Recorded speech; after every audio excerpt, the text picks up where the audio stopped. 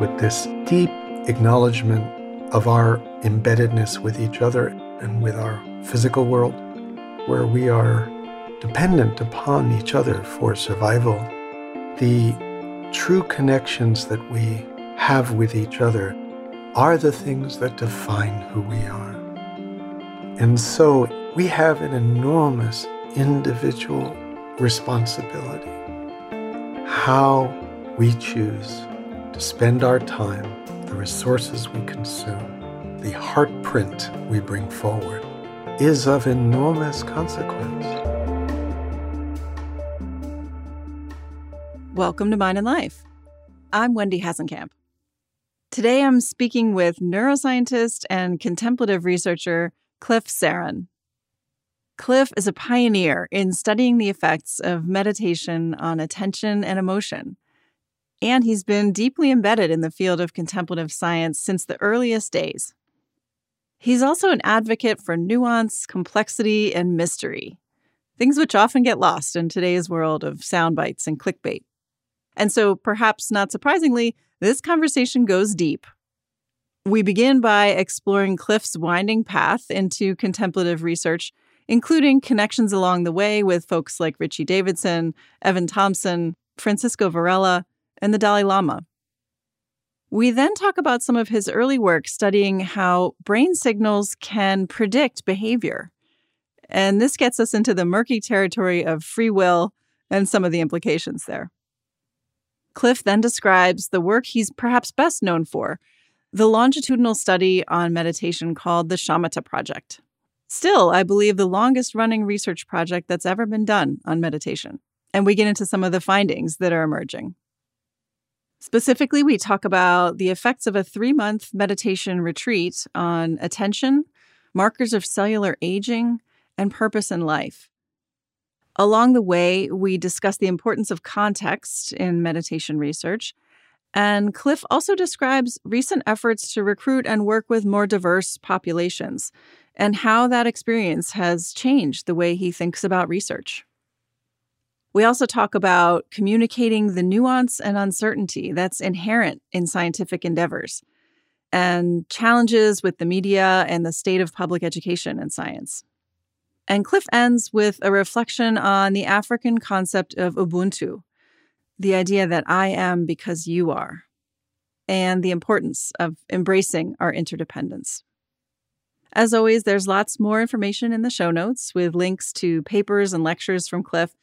And for those who are interested in the research, there's a podcast extra this week with some pretty fascinating scientific findings on how meditation affects the way we respond to the suffering of others. Before I sign off, I'll just share that this marks the end of yet another season of the show. I have to say, it's been really cool to see how over time we're building a kind of digital archive with these episodes that's telling the fuller story of contemplative science and what we're learning about our minds through these different ways of knowing. We now have over 30 episodes, so if you're newer to the show, you may want to go back and check out some earlier conversations. There's a lot of deep wisdom there to explore. We'll be back with season 4 in just a couple months, and keep an eye on your feeds in the meantime, as we may drop something in there before then. And thank you for listening and for your feedback and your support. It's been just amazing to see our audience grow, and we're thrilled that so many of you are finding these conversations valuable. I hope you all have wonderful holidays and that 2022 is full of joy and peace and healing and connection. And I hope this episode brings some joy as well. It's my great pleasure to share with you Cliff Saron. Welcome, Cliff. It is so wonderful to have you on the show. Thank you for joining us. It is a pleasure to be here, Wendy. Really thankful for this opportunity. You have really been in this field since the very early days, and so I'm excited to get your perspective on how things have unfolded. And as I think you know, I usually just start with a little bit of history from the guest and your own personal story. So I would love to hear how you got interested in meditation and how you came into the field of contemplative science. Sure. There's a certain way in which I was a bit born into this, and there are a number of strands that really figured quite formatively in my interest in meditation and in science. About 5 months before I was born, my father's brother committed suicide, consequent to receiving what turned out to be neurotoxic experimental medications as part of the project MK Ultra. Oh, wow. I did not learn of this till I was 18. But I was raised with a very complex relationship with science because of a certain almost deification of it on the part of my father, bringing his brother, who had childhood diabetes and some psychiatric issues consequent to it, to the experts in the early 1950s when the CIA was funding these experiments. Right. Wormwood is a series on Netflix, a documentary series about that program. After his brother died, my father tried, from a background in electrical engineering and radio, to understand the human mind, to try to make sense of what happened to his brother. That was the same time the Josiah Macy Foundation conferences that created the field of neuroscience were happening, as well as the early emergence of humanistic and existential psychology at the New School. And my father went from electrical engineering as a day job and working in television to being a kind of self-educated student of this emerging field and got to know the leaders at that time. And I'm an infant, but I began hearing about neurotransmitters in elementary school. Wow. At the same time, I turned out to be a very asthmatic child. And I spent a great deal of my childhood sick, in struggling to breathe, and really coming close to death several times.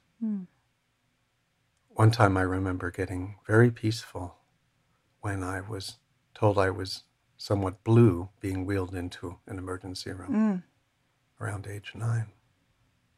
Another instance of medical wisdom, said sarcastically, was that the experts on childhood allergy and asthma in the early 1950s suggested if a child didn't do well in New York, they be removed from their parents' care and taken to the Denver School for Asthmatic Children.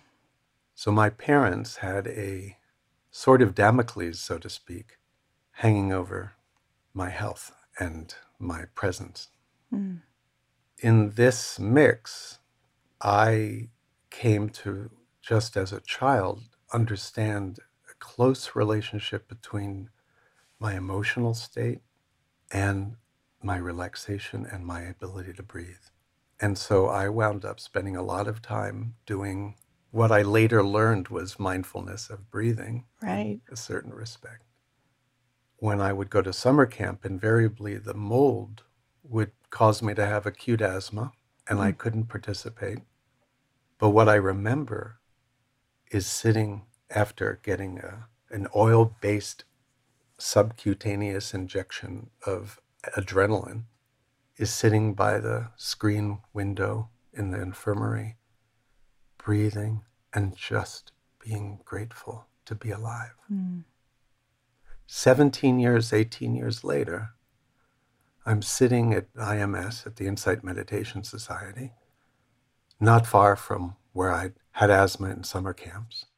And I have this kind of flashbulb memory that here I am, sitting by the window, watching my breath, grateful to be alive. So I have this thread of this complex relationship with science, this phenomenological body of awareness of relations between mind states and health states. And then I was also given a book when I was 7 called A Cosmic View, The Universe in 40 Jumps, which was a picture of a girl with polio with a cat in her lap in a wheelchair in a Danish school. You turn the page and you're 10 meters above her and then 100 meters. And this went all the way out to them saying, each dot's a galaxy and printing doesn't allow us to make a denser page than this. And you turn the page and you go down to the radius of the hydrogen atom. I could not stop being engaged with this book because it was telling me reality is organized across multiple scales. And this was the book that was the inspiration for Powers of 10 that Charles and Ray Eames made the movie, that Scientific American published as a book, that then NSF funded as an IMAX movie called Cosmic Voyage. But this was a recurrent motif of always wanting to drill down and pull back. So this informed going on to college and studying biology. But in the middle of all this, I began going to conferences at humanistic psychology meetings, as well as to scientific conferences at MIT on biophysics. And I'm still in high school. So in the middle of all this, Ram Dass shows up on the radio. And I'm into recording sound. And I wind up recording Ram Dass for WBAI, the Pacifica radio station in New York. It just so happens? Well, my dad sort of was at NBC, and he sometimes helped get materials, magnetic tape and stuff for the Pacifica. But I mean, with Ram Dass, you didn't choose to record him? You were just asked to do something? No, I chose. I mean, I was listening to his teachings because in the background of this strange childhood was also Alan Watts and Krishnamurti. And because I was asthmatic and I dare not smoke marijuana with my compatriots, I used to listen to Indian music and think about how this sonic embodiment of some sense of the divine in a very nonlinear way was a human expression of potential. So the human potential movement, the nascent interest in psychology and brain studies were all present even before I went to college. And in college, I found it really hard to keep up with the pre-med students, but I was still going to humanistic psychology conferences in the summers. And in 1973, I met a graduate student in Toronto at the Association for Humanistic Psychology, whose name is Richie Davidson. And we became friends, and I wound up working with him for 14 years on a daily basis, building his laboratory and taking the skills I had from sound recording and applying it to brainwave recording. And simultaneously, I was learning a bit about filmmaking, and I was interested in other cultures and studying more rigorously religion from the Hindu philosophy side, along with being a bio major. And this sort of set me up to meet Chogyam Trungpa when he came to Harvard Divinity School to announce Naropa. So I went to that fateful first summer in 1974 for 10 weeks. And at Naropa, this new Buddhist university, I met Joseph Goldstein, and his articulation of paying close attention to experience, close attention to intention, landed for me as a simultaneity of points of view I had from psychology, from neuroscience, and from spiritual experience. And there was a simplicity about this that was a great release. At Naropa, I was, in addition to Joseph Goldstein, deeply touched by the presence of Gregory Bateson. And in Gregory, I found a kind of intellectual father. And sort of his watchwords are the pattern that connects. And I think that's one of the touchstones to link across all these different levels of organization of reality.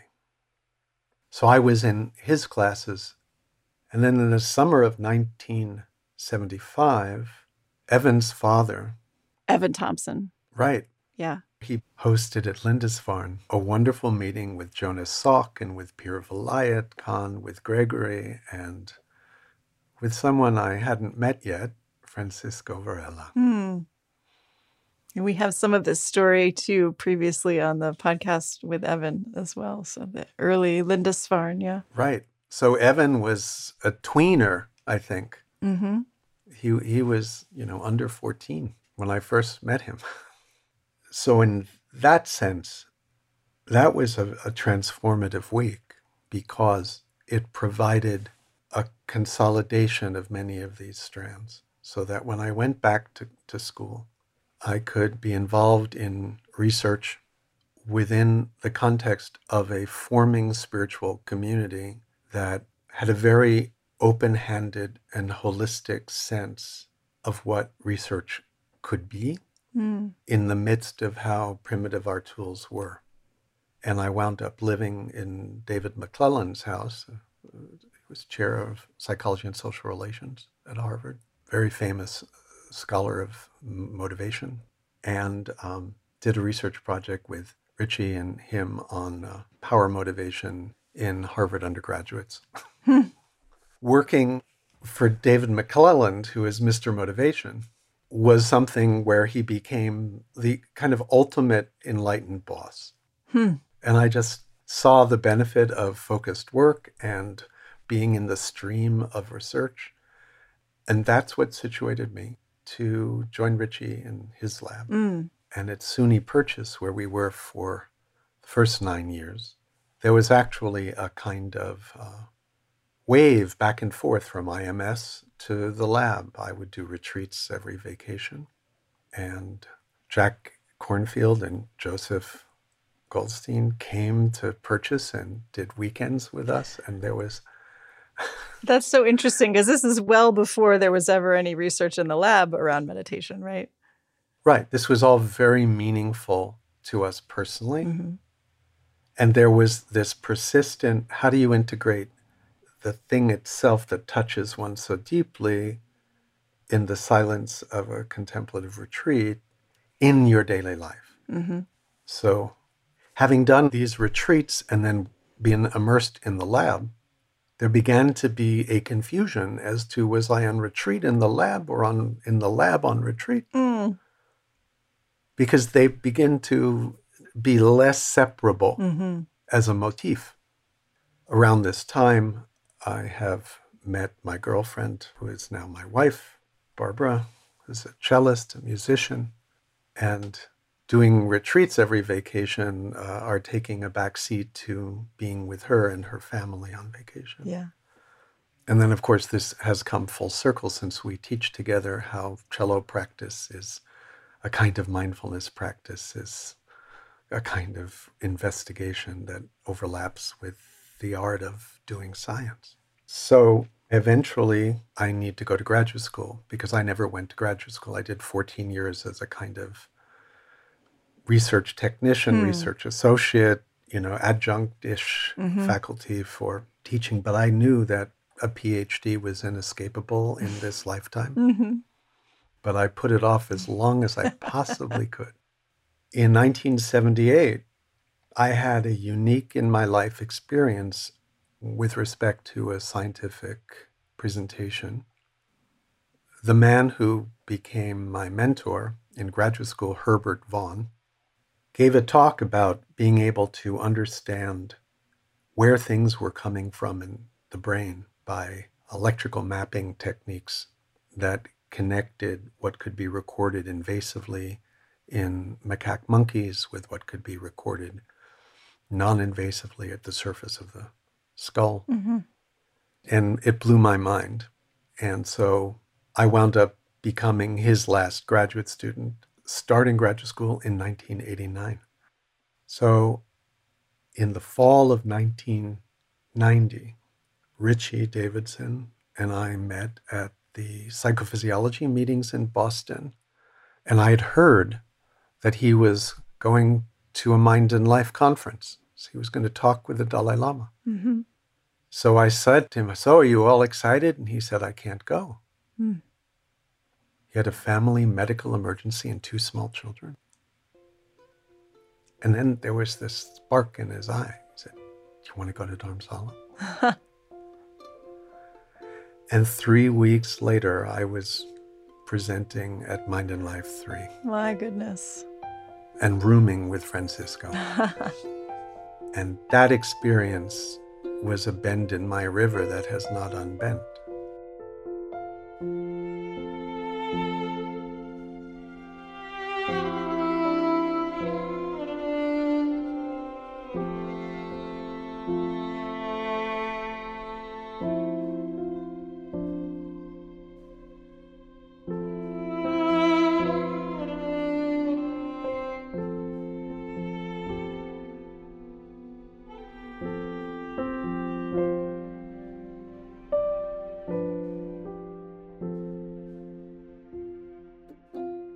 Can you talk a little bit more about that meeting and what it was about and how it shaped you? So that meeting is published in a book called Healing Emotions. And it was essentially mind states, brain states, and health. And I was there to present work relating to psychobiology of different emotional states and personality types and immune system responses as a function of emotional baseline personality characteristics. It wasn't based on studying meditation. Mm-hmm. And the experience of presenting this material to His Holiness, the Dalai Lama, was really unique because you could feel his attention as almost like a tractor beam, if you will.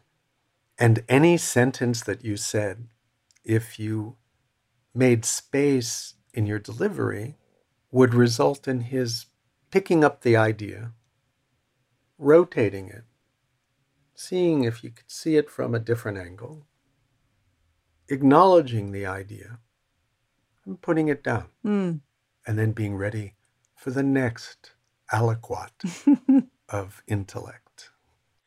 So 31 years later, this is November 1990, it's still a palpable memory of that quality of kind attention with a certain kind of stability and no rush.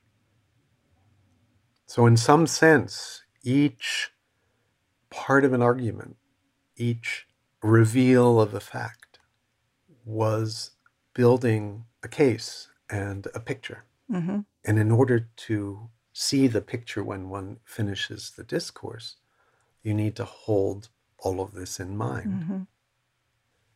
It was at this meeting that's at 2 a.m. at some night, Francisco said, we're 2 old EEGers, we should do something. And that was the genesis of the subsequent research project that we did with the monks in the hills of Baksu Mountain in 1992. Oh, wow. With Alan Wallace and Richie and Francisco and Greg Simpson and others. And there, in dialogue with several of the monks who were in retreat, we had time to hear about a view of compassion that unalterably affected our motivation till now. Particularly from one conversation and one afternoon. I have the MP3s on my laptop from the cassettes I recorded, which you can hear the birds and the goats in the background. On the question of what is the relationship between sadness and compassion. This is a monk named Geshe Toki. And he spoke that one needed to find the suffering of another simultaneously unbearable and yet find a way to love the conditions that gave rise to that, almost the way a mother loves a child, to penetrate into the nature of causes and conditions so that you kind of get an exploded 3D diagram of the present moment. and see where you can bring benefit. So if you can manifest insight into some sense of chains of causality, you may be guided to do a more skillful thing than the first impulse. It's making me think of what you said about the, what was it, 40 jumps to the cosmos? Yes, cosmic view, the universe in 40 jumps. Yeah, which just, I think so much about interdependence at all those levels, right? And I hear the same conclusion out of thinking of the interdependence of all the causes and conditions that lead to any moment and how understanding that can lead to more compassion. Is that kind of what you mean? Mm-hmm. So I eventually went back and graduated doing a dissertation inspired by those monks, but on something entirely different at first glance, which was visuomotor integration and interhemispheric transfer across the corpus callosum, which has already appeared, I think, in this podcast. This was Andreas did an experiment like this. Right. Andreas Ropsdorf shared a story of working in the fMRI as an anthropologist. Right. But I wanted to understand intra-individual differences, how one's response to a stimulus is different moment to moment. Mm-hmm. With the same ostensible input. Right. So I'd been very influenced by an Israeli neuroscientist, Amos Arieli, who actually had an insight on a meditation retreat by noticing how sound is different. If you hear the radiator creaking and you're meditating, it doesn't always sound the same, even if the pipe is banging the same. Right. Or the ticking of a clock. If you're paying really close attention to your auditory experience, you will see that sometimes the tick is barely audible. Right. What changed? Well, your brain state changed. And so he went on to do seminal work that was published in Science and has been cited many, many hundreds of times, looking at the brain activity in cat visual cortex 1 second before a flash that can account for almost 80% of the variability of the response to the flash. So the brain state before you even encounter a stimulus is shaping the way that you respond. Exactly. Neural context. So this again is in this theme of nested levels of analysis or organization. So on a sub-second time scale, there is alteration in the consequences of any particular input. So I had people sit for 9 hours lifting their finger off thousands of simple flashes. Oh my goodness. But then I analyzed it as a function of the spontaneous fluctuation of their reaction times. Right. And was able to map very different pathways of cortical activation depending upon whether you're going to be fast or slow. This is fascinating. Can I take a little tangent here for a moment? Sure. That might be more than a moment. But this is something that's really fascinated me just with relation to our subjective experience and also the issue of free will, which I imagine you've thought a lot about, and I can see you cringing. But it's a smile cringe. Yes. So I'm just curious how you think about it, and it might be more in depth than we want to get into right now. But given all of your work and knowledge about how a given brain state will condition the next brain state, I guess you could say, and shape the kind of incoming stimuli. This to me goes right along with what you were saying before about causes and conditions leading to the way that things are. So somewhere in there, do you think there's any room for this idea of free will, or how do you think about that? Thank you for this question. That is said with sort of a graph going up with gratefulness and a graph going down with I have the same feeling now. I almost didn't ask it, but So I think about this a fair amount. because you have to say there can be change and there can be learning and there can be development, and there is development. So what is the relationship between conscious intention, deliberativeness, and from a neuroscientific point of view, a bit of an illusion of free will? And I think that if we roll way back, we're fundamentally gist-making machines. Gist-making. Gist-making. We forget so much of yesterday during a good night's sleep.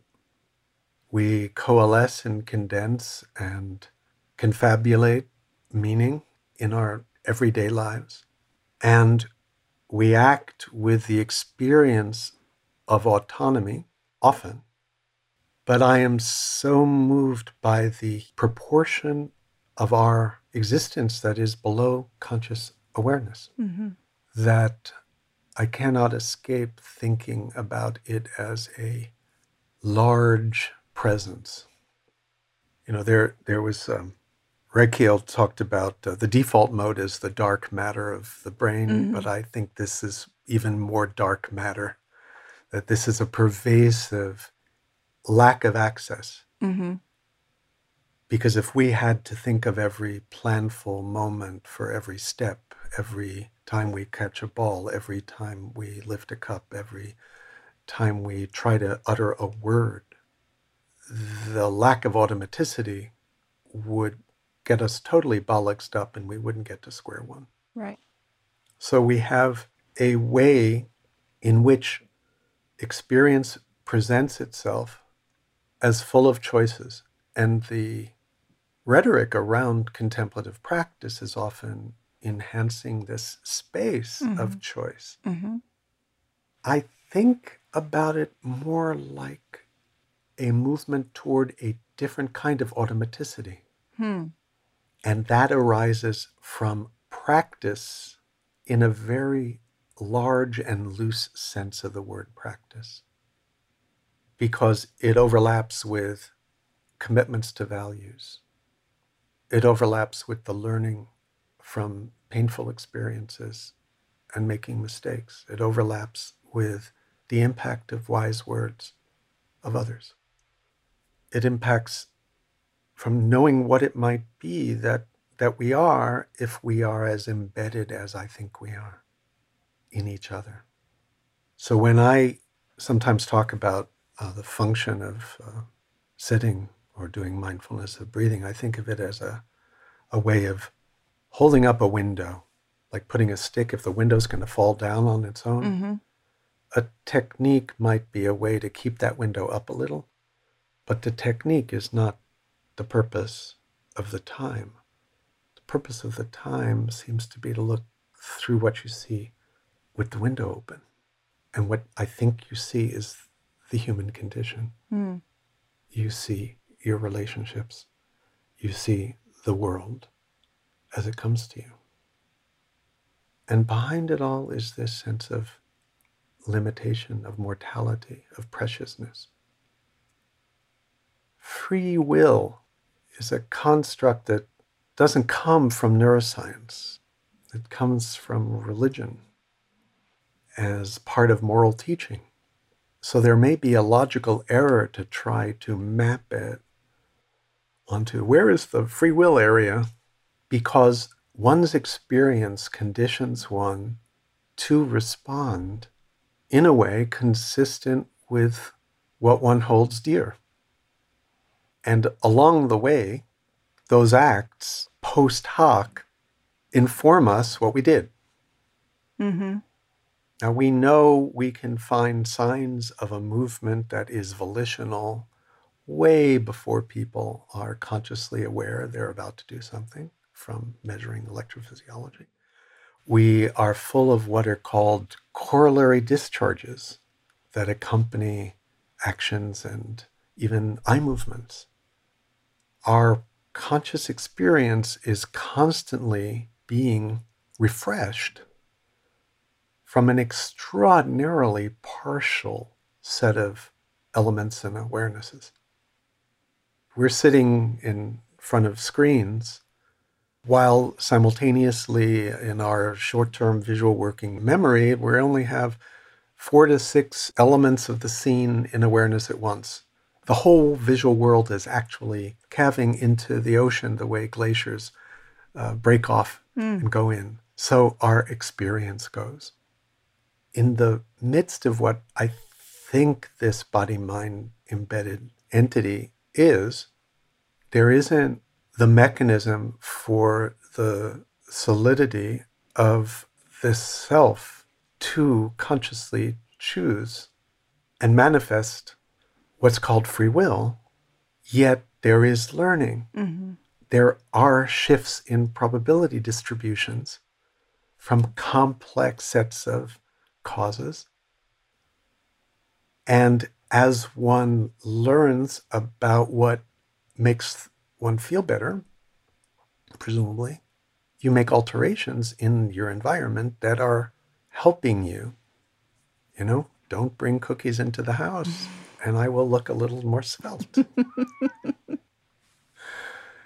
Put a Buddha on a table and a glance will include what such statuary could represent. So this investigating the mind icon enters this calving process, and now my refresh includes that. Right. Same with people who one cares about. Why do we create nests full of things that remind us of our center? You're smiling, right?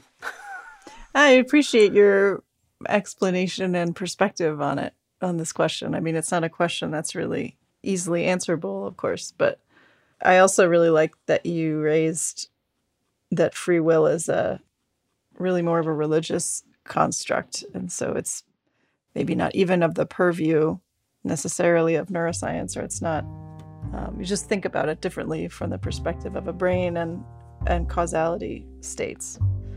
So thank you for going down that rabbit hole with me. A pleasure. Yeah.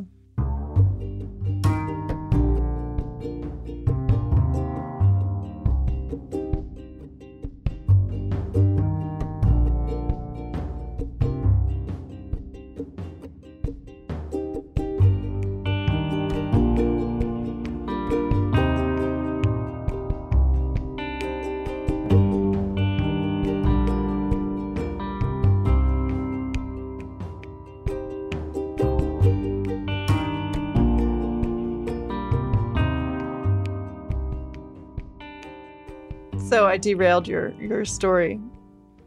Well, what in terms of the move to contemplative science, I finished this dissertation looking at moment-to-moment variations in a single individual in response to a very simple task. All you had to do is lift your finger when you saw a flash as fast as you could.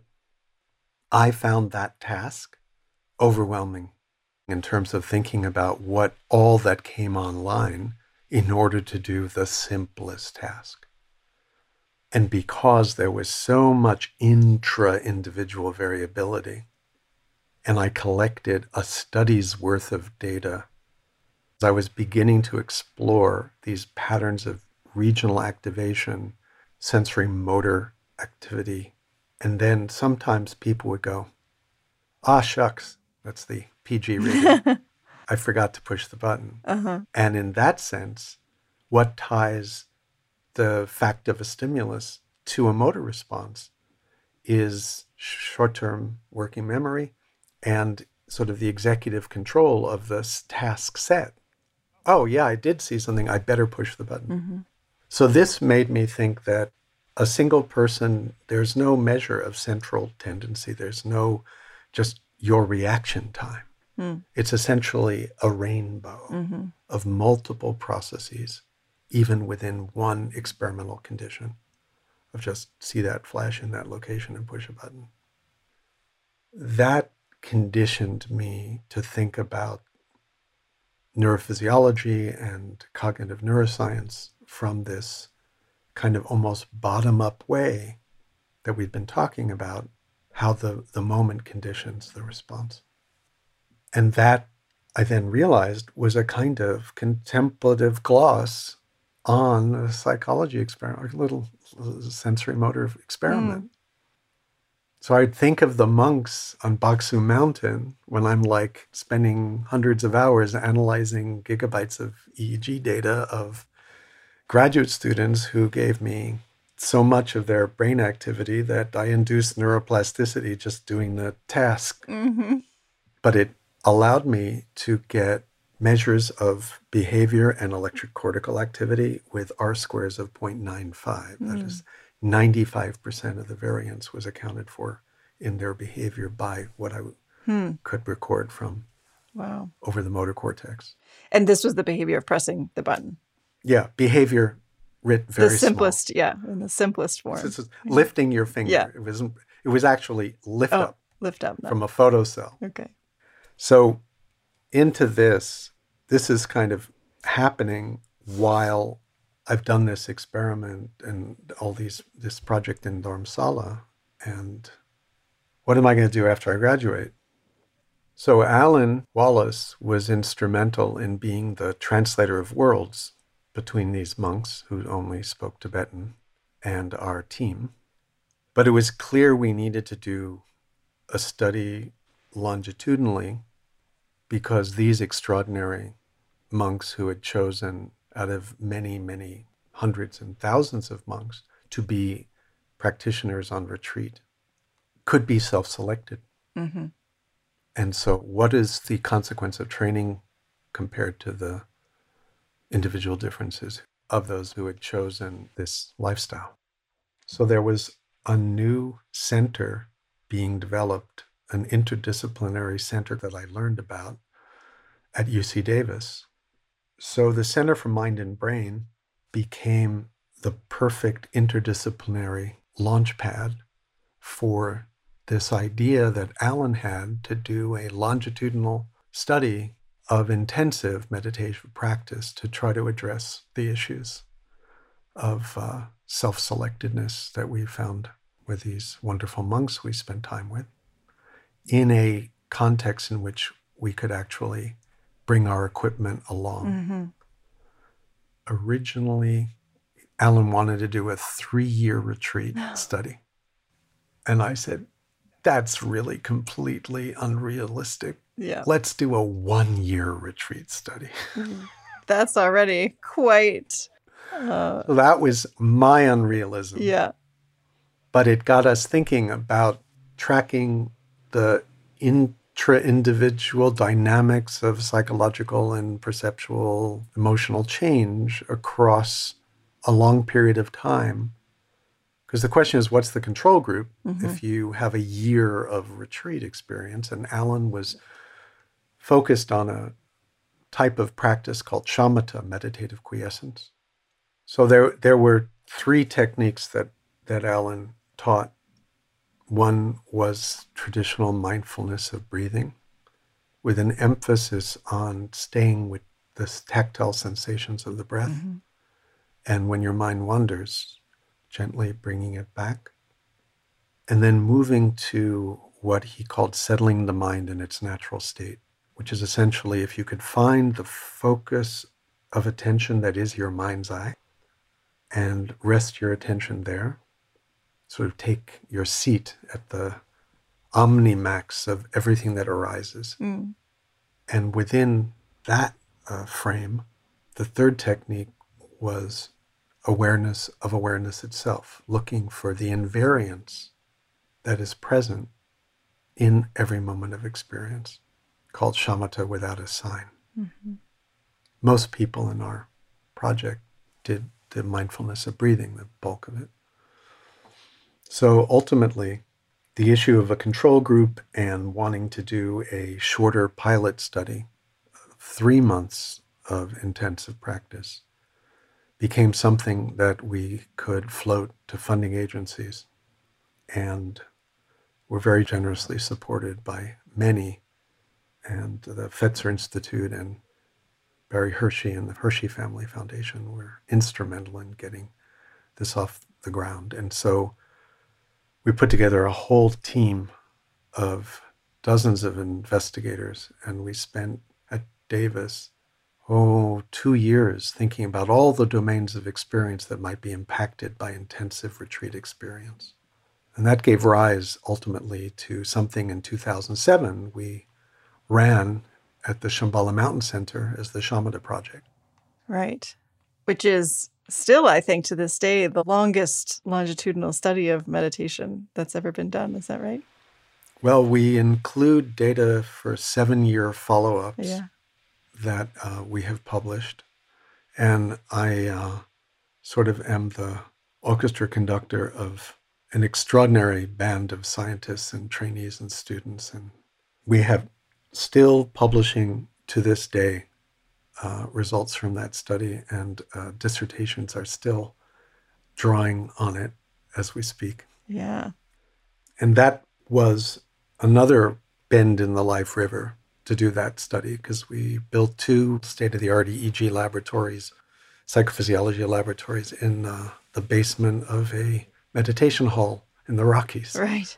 And had 2 groups of 30 folks about, each do 3 months of training. And the folks who were in the waitlist control group, we flew them out to be tested at the retreat center after living for several days in similar housing at the same altitude. Mm-hmm. And then they went on to do their own 3-month retreat, 3 months after the end of the first retreat. So I know you've published a host of papers, as you said, on this project. Do you want to share some of the highlights of things that you found from this study? So we have a number of findings, but I think it's really important to contextualize when you hear about some of the things we found, what exactly the relationship is of meditation practice compared to retreat experience is really important.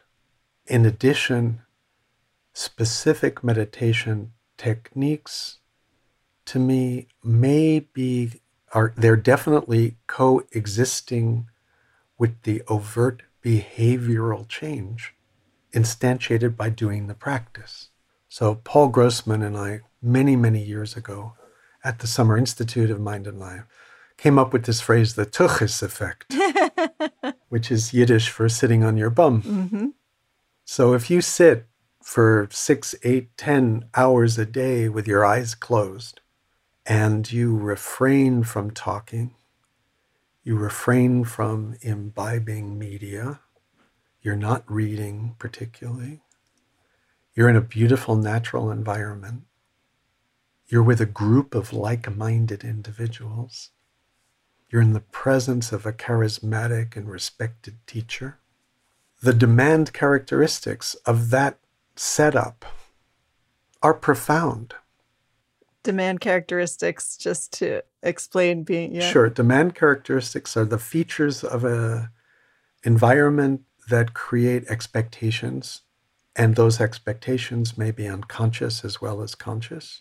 So if you know you're being studied, then you may pay more attention to your engagement with the tasks. Mm-hmm. Because if you're being studied in the context of a meditation retreat for the purpose of using science to enhance the validity of these practices, potentially in a Western, wider world of skeptical regard, well, just being in the study has an impact.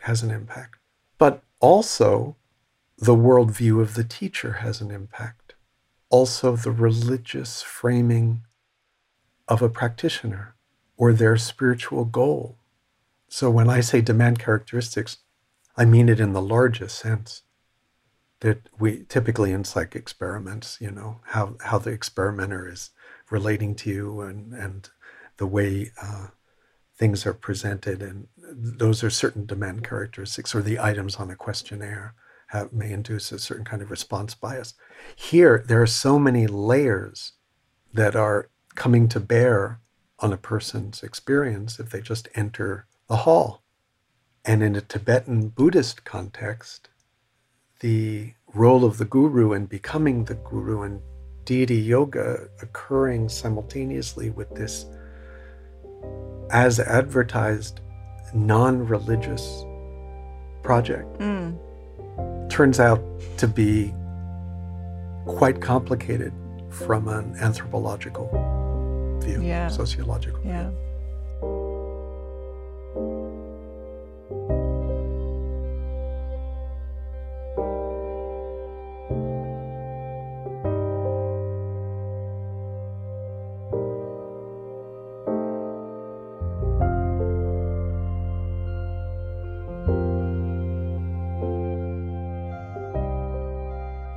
So, a few things that we found. One of the first papers we published in Psych Science, first author was Catherine McLean, was that attention, sustained attention in terms of vigilance, appeared to improve, which is what we hypothesized. Yeah. But what's really interesting is that we made a very boring task. You just had to tell whether a line was a long line or short. And we made the short line right at your visual perceptual threshold. We'd set that for each person individually. So 25% of the time you couldn't tell. Okay, so for each person, before you do the task, you test whether they can discriminate between the length of two very similar lines. Like, is this one a tiny bit shorter than that one, or are they the same? Mm-hmm. And this ability to discriminate differs between people. So for each person, when it gets to a length that they're only correct 75% of the time, that's the length that becomes the short line for them for the task. So it's really hard to tell. Yes, right. And then during the task, they just have to press a button every time they see the short line versus the long line. Is that right? Exactly. And the short target line only happened 10% of the time. So for half an hour, every 1 or 2 seconds, you're getting a line, and only 10% of the time you're supposed to push a button. For the short line. For the short line. And the short line is barely perceptible. Right. And we adjusted the length of the line at the pre, mid, and post time point. And at the end of the first retreat, we didn't find any improvement in these folks who did a 900-hour intervention. After 3 months. But we did notice that their visual perceptual threshold systematically improved. So we were actually making the task harder along the way. Because you kept adjusting the length. So we kept adjusting it. So we then, in the second retreat, we fixed it at the pre. And then there we saw improvements in vigilance across time for pretty much in the first 15 minutes of this 30-minute block. Mm-hmm. But begs the question, was attention better or was perception better? And how are perception and attention interleaved? Yeah. Or did working memory improve so that you could hold on to the sensory trace of that short last time you saw a short line, or the template that was developing of what incontrovertibly is a long line? So you begin again to think about the simplest of these tasks and how complex and cognitive, so to speak, they are. Mm-hmm. So that was one finding. And just in, I think, 2019, Tony Zanesco was first author of a paper of the electrocortical activity associated with this kind of a task from brainwave evoked potentials. And he showed the systematic improvements in this sense of electrocortical signs of vigilance in the Journal of Cognitive Neuroscience. We took this task and we flipped it on its head. And now we said, press the button every time it's not a target. The long line. The long line. Every time you see a long line, 90% of the time, press it. When it's a short line, don't press it. So now it's a withholding of response. Yeah, this is like the Listerine task, the taste you hate twice a day. It is so infuriating. But it is such an interesting task because you can actually do this task and become aware that you just failed to inhibit. You could see the short line, but there goes the finger. So it's really an interesting task regarding cognitive control and the separability of these elements of cognition, response inhibition from perception, and the habitual responding.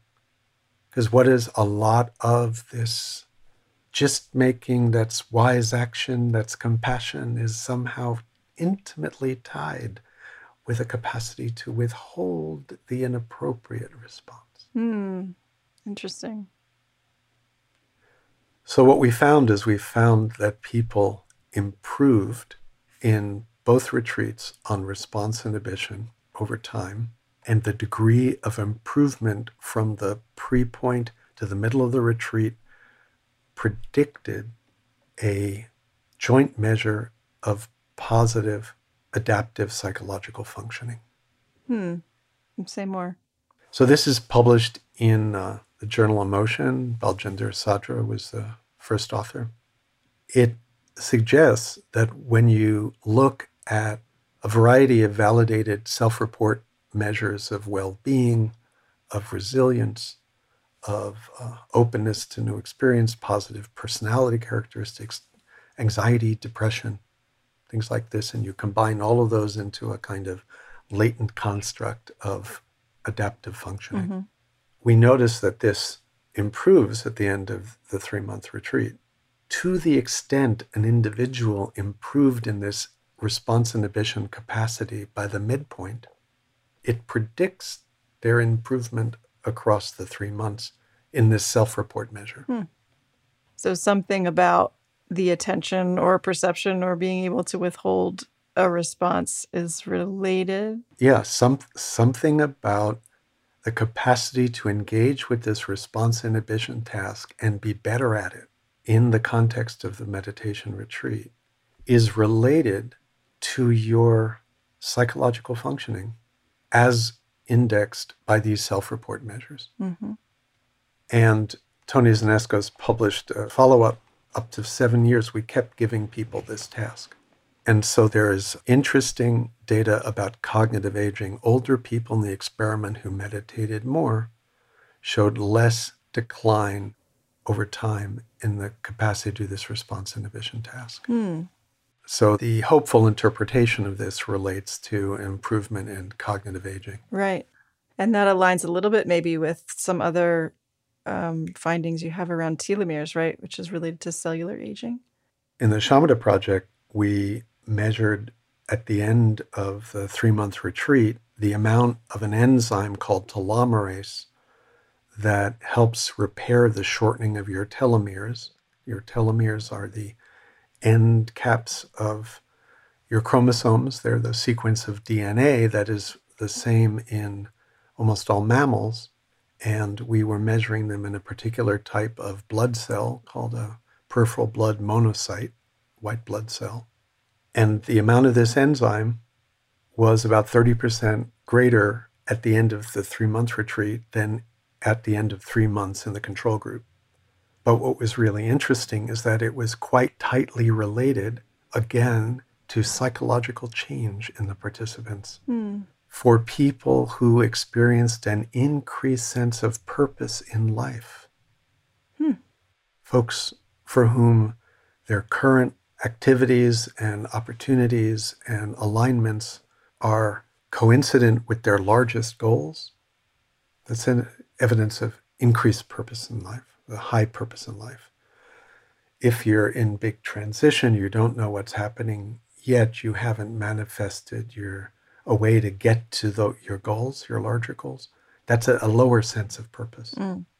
In the retreat, the degree to which people's sense of purpose increased predicted their telomerase at the end of 3 months. This was published in Psychoneuroimmunology with Tanya Jacobs as the first author. This is in collaboration with Alyssa Eppel and Liz Blackburn at UCSF and other investigators. So that's a really interesting demonstration of the intimate relationship of our minds with our bodies at a cellular level even. There is a fantastic paper that was published, I believe, in PNAS by Alyssa Eppel and Liz Blackburn and their group and Owen Walkowitz about decreased telomere length in mothers of kids with chronic illness a number of years ago. And the commentary by Robert Sapolsky says, hey guys, the mind gets down to the nucleus. Yeah, absolutely. And you asked about telomeres. Telomeres are actually the length of that DNA segment that gets shorter when cells divide because the DNA replication complex, like a zipper at the end of your coat, the zipper isn't teethed all the way down. You need the little piece of slug for the other part of the zipper that does the zipping to bind, so to speak. Likewise, you can't copy all of your DNA because you can't copy the place where the DNA replication complex is connected. You just go down. So you need this telomerase to re-elongate the ends of your chromosome as part of cellular repair. And as they get the length of those repeats, those sections of DNA telomeres get shorter, it's associated with all sorts of aging, negative outcomes, disease, all of that, right? Right. It's a proxy for a deterioration of health in a variety of ways, as well as potentially related to longevity overall. It's a very complex story because not all cells have the same levels of telomerase. And if you have way too much telomerase, it's part of a capacity for cells to become immortal, and that is involved in cancer. So there's Goldilocks ranges of having this right amount of telomerase. It was also the case that we found the folks whose sense of purpose decreased at the end of 3 months. You could come into a retreat with all kinds of expectations of where you're going to be at the end of 3 months. And then at the end of 3 months, it's you. What is it? Jon Kabat-Zinn's book, Wherever You Go, There You Are. So maybe your sense of purpose didn't get enhanced, or your neuroticism didn't change, because it's also inverse. Less neurotic individuals at the end of the retreat also had increased telomerase relative to people whose change in neuroticism was smaller. So we have to ask the question, what about telomeres? We weren't able to answer that in the Shamatha project, and so we actually did a whole other massive study looking at 2 one-month-long retreats at Spirit Rock Meditation Center. Quinn Conklin is the first author of a paper in Brain Behavior and Immunity that describes this study. So the bottom line is we found that telomere length increased in just 3 weeks at the average level of, the average of retreat group compared to a control group that was matched on meditation experience, but not in retreat. When we looked at individual difference measures, what was really interesting is that people who entered the retreat who were most neurotic, that is to say they easily irritable, making sort of mountains out of molehills, or people who were disagreeable, they had the largest biological increase in telomere length. The least neurotic, most agreeable people, no change. Oh, interesting. And if you tell this to meditation teachers, they say, well, of course. Sure. Take someone where people piss them off, and you go into a place where not only do you not talk to each other, you don't even have eye contact. You are left alone. Or daily life, the sitter is late, the delivery didn't come on time, daily life travails. You get 3 square a day, you live by the gong, you're in a beautiful environment, you're not with your family, you're not with your work colleagues, you're just care for yourself and its basic needs. You can just breathe easier. So many things can be nourished. Again, is it meditation or is it retreat experience? Right. Because it's such a contrived environment to be on retreat. It's not anything you would encounter in normal life. So it's its own context for sure.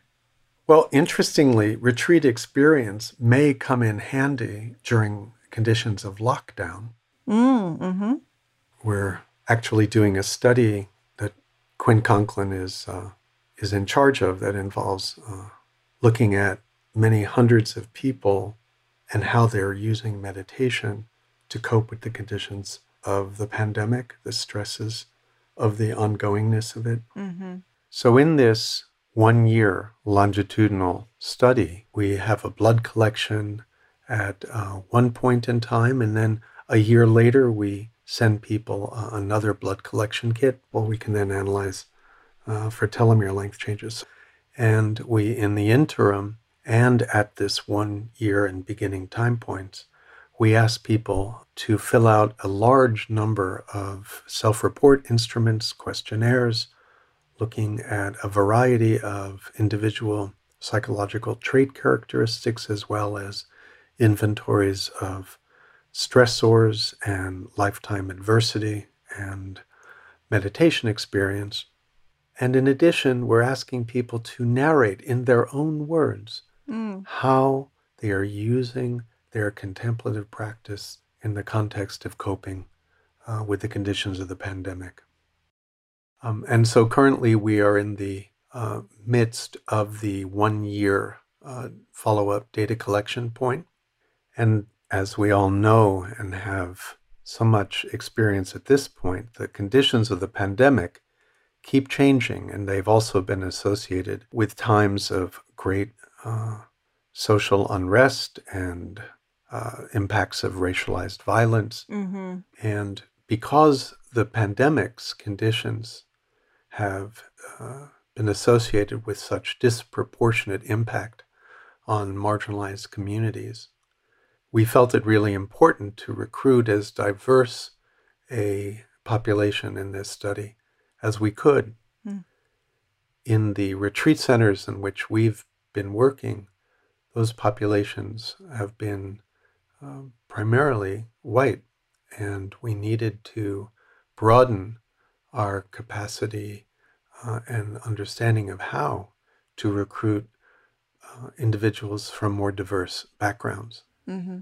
So we've actually used this study as an opportunity to understand ways in which our research materials, our presentation of our projects, and the communities that we reach need to shift in order to become more inclusive.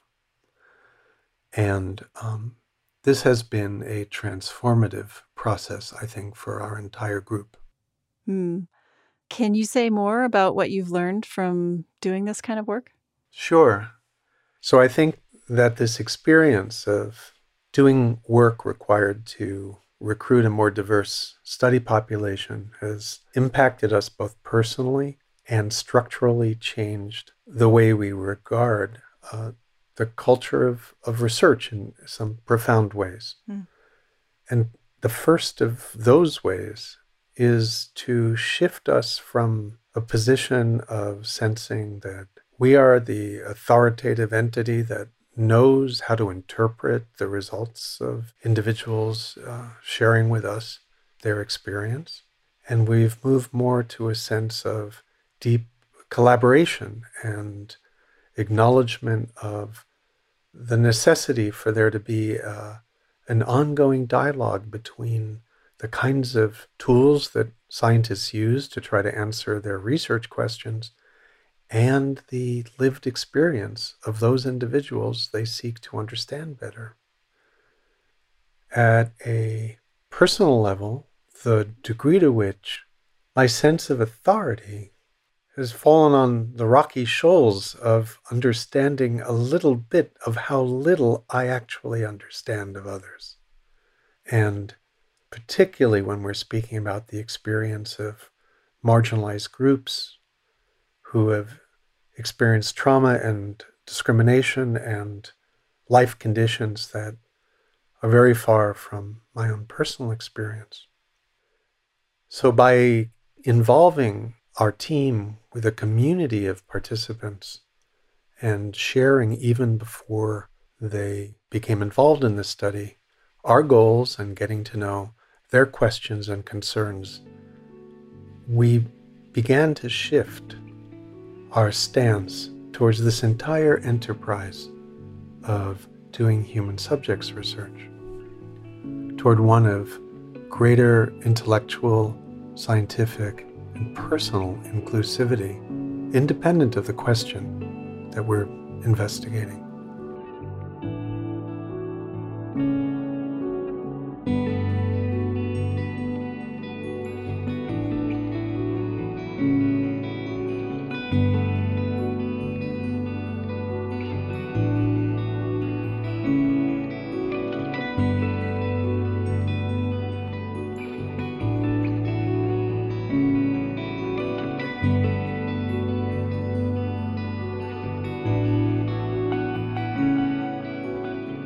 So I've been thinking as we've been chatting about the difficulties in communicating the nuance of this kind of information, particularly around the research results, to the public.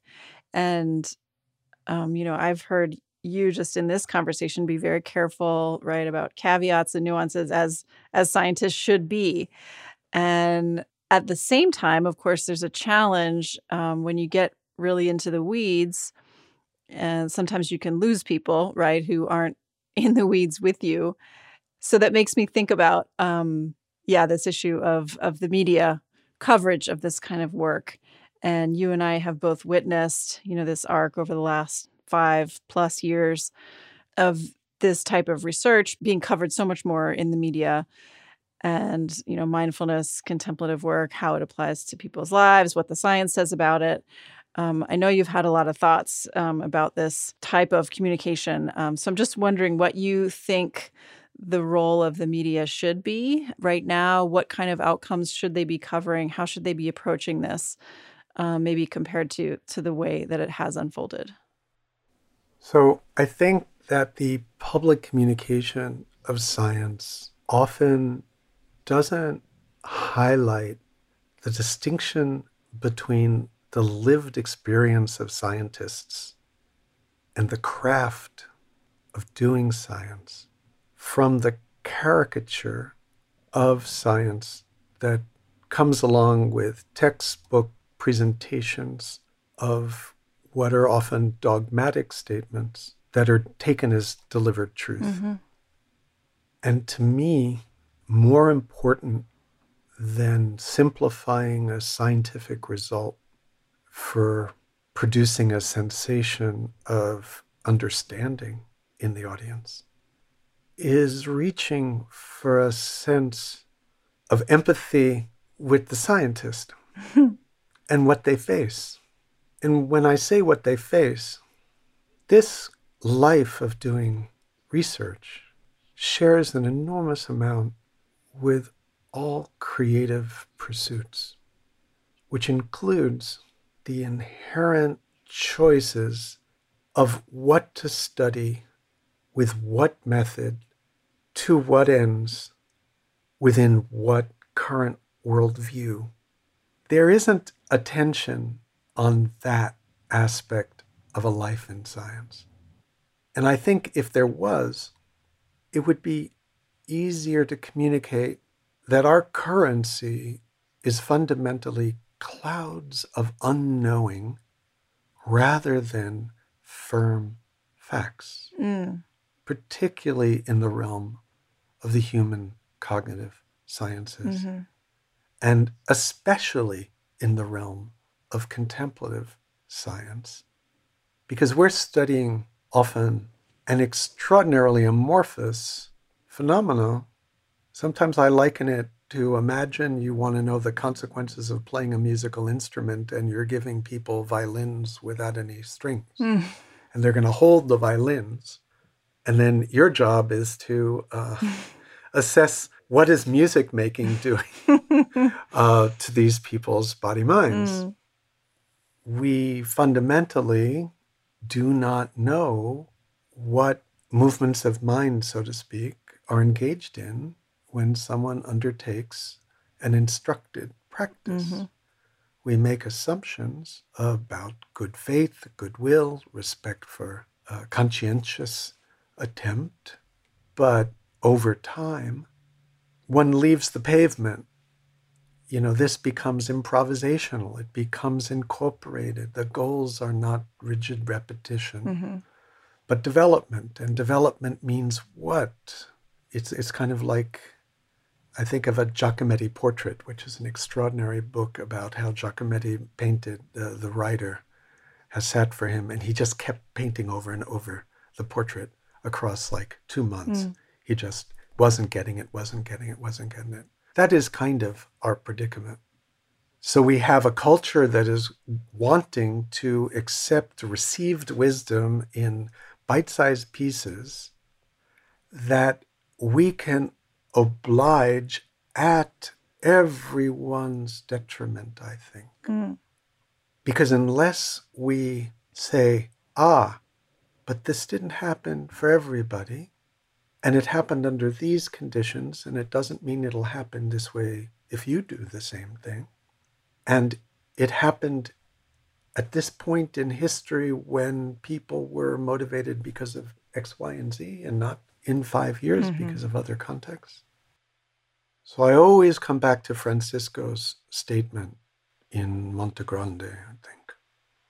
There's an excerpt from a video that Joan Halifax was interviewing him in 1983. Maybe it was 86, I don't remember. Where he says, in its core, in its living core, science is pure contemplation. It has nothing to do with manipulation. And by manipulation, that means application, technology, instrumentality. We're going to prove if you do this training, you're going to get that result. That is not what we are committing our efforts to. We're committing our efforts to, if you do this, what do you get? And what does what you get look like in the broad communication of differences, of variability? There's a huge tension between wanting to state the mean effect and the variability. We do not spend enough time talking about the strength of effect size. If you're going to a gym and you're going to lift weights, because of the biomechanics and the biochemistry of muscle, if you work your myocytes to fatigue and damage, they will rebuild stronger. That metaphor is not the same for if you exercise your brain muscle, but it's used. Yeah. You have to keep also in mind one of the things the Dalai Lama said in 1990. He said, most Westerners practicing meditation practice dullness. I think Richie in the podcast talked about analytical meditation. When you have presence of standardized instructions without engagement with a teacher, whether it's an app or whether it's a video or whether it's any method published in an appendix of a book, there isn't an opportunity for the nuanced dialogical engagement where someone can say, this is what I observed when I did this.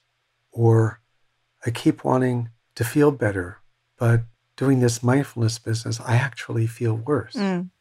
So you stop doing it rather than say, maybe feeling worse is midway to saying, I feel. And there's some flux to, is it pleasant? Is it unpleasant? Does it change when I sit with it? I mean, all of this stuff, which is sort of part and parcel what you would engage with a teacher, is often not accessible. And likewise, in the presentation of science with a reporter, on deadline with 200 words for an audience, I've talked to a lot of reporters, and I consistently say, can you ask your editor for more time? Or we deal with, please put these caveats in, and then the editor takes them out, because eyeballs on ads is the metric for success in the print publication. Right. So it's back to what is the level of discourse that is alive in society. And that gets back to the education system and what are the cultural norms for the realm of ideas. And on top of it, scientists have often retreated to jargon and to not considering the stakes. I think there are huge stakes because I believe that the communication of the wealth of reality and its complexity and nuance can be a deeply connected organic path to meaning in life. I come from the Sputnik generation, in 1958 I was in kindergarten. The Russians had launched a satellite. Suddenly space was everywhere. Science, physics, the cosmos. Mr. Wizard was on TV, and we lived for this. And there has been a real shift in a sense of public education. And now it's coming back with an emphasis on training people in STEM and legitimating that as a path. And often in that emphasis, there's an unfortunate diminution of the humanities. Right. And we're living in a not necessarily better world through technology from the consequences of social media. The things that were designed to connect us now are the things that are most potently keeping us apart. Yeah. And we are the product of that machine, our attention, our sense of autonomy. Conversation about free will gets really interesting when you think about likes on Facebook or views on Instagram and the illusion of autonomy in saying, yes, that's what I want to see next, where the algorithm has provided you with what it calculated you would want to think was what you wanted to see next. So I think it's an incredible challenge to make this gesture, this communicative gesture that causes someone to go, I actually do think about large philosophical issues, but I don't call them that. I do wonder how much of my aspirations are the product of conditioning. All of this cultural impact on what is my formation can at moments be glimpsed as the water I'm in.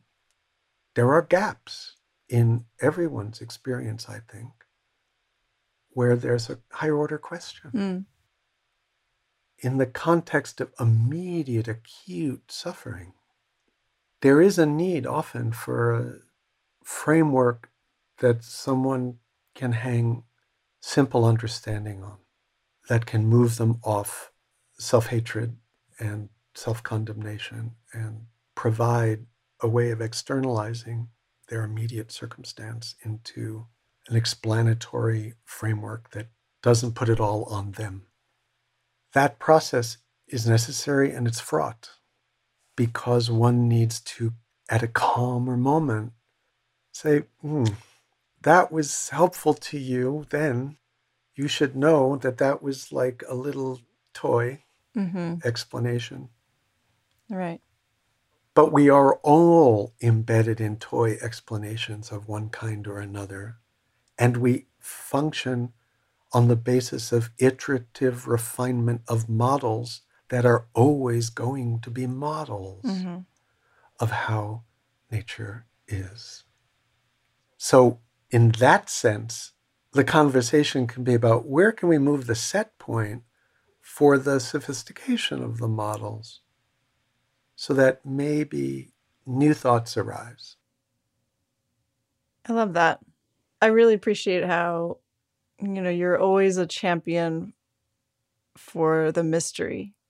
And you really shine a light on the interdependence and complexity of all the systems that we find ourselves embedded in and that we are, whatever we call a self anyway.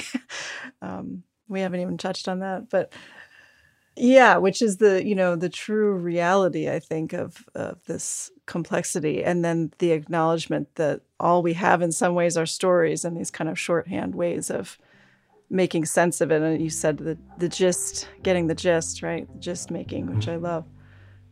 I think the key just being to be aware and acknowledge that these are the stories and the gist, and still keep an eye on that mystery and complexity. Yeah, I agree.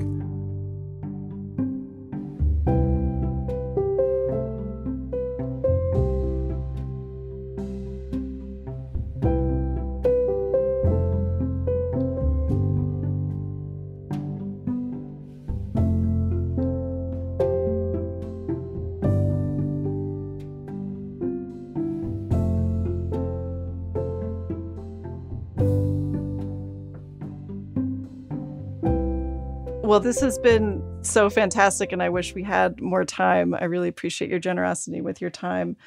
I think just in closing, I'm wondering if you have, looking back over your arc of experience in this domain, kind of big picture take homes or lessons learned or anything you want to share with the audience from your perspective.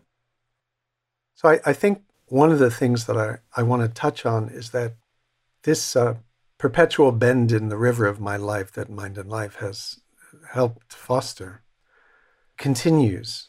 And one of the opportunities that I was afforded that helped coalesce how all of this lands for me was a remarkable meeting I had the privilege of being part of organizing and attending in Botswana on Ubuntu and Boto, this indigenous African notion of what it is to be a human through our relations with others.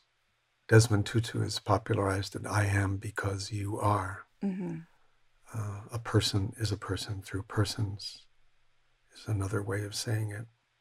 And this view I've heard represented through multiple indigenous traditions of deep acknowledgement of our embeddedness with each other and with our world, our physical world, the earth. And it makes perfect sense that under circumstances where we are dependent upon each other for survival, which we've gotten so far away from having that as immediate experience, that the true connections that we have with each other that are often not conscious, not palpable, are the things that define who we are. And so in understanding what we bring to the world as the collection of loves and influences and connections that we are, we have an enormous individual responsibility. This is the tear-making moment of this moment in cultural history and in physical history, in the Anthropocene. How we choose to spend our time, the resources we consume.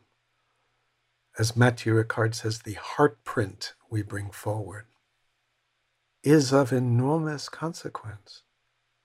And we are not good at seeing that enormity because we seem not to be able to see all of our embeddedness. So if we foreground our embeddedness, then we can think about how the ramifications of actions ripple in the world. Thank you, Cliff. So appreciate you and all that you bring to this field. And this has been a joy, and I hope that we can continue the conversation because there's clearly so much more to chat about. Thank you so much. And it's really been just a delight, a total delight to spend this time with you and inquiry together, Wendy.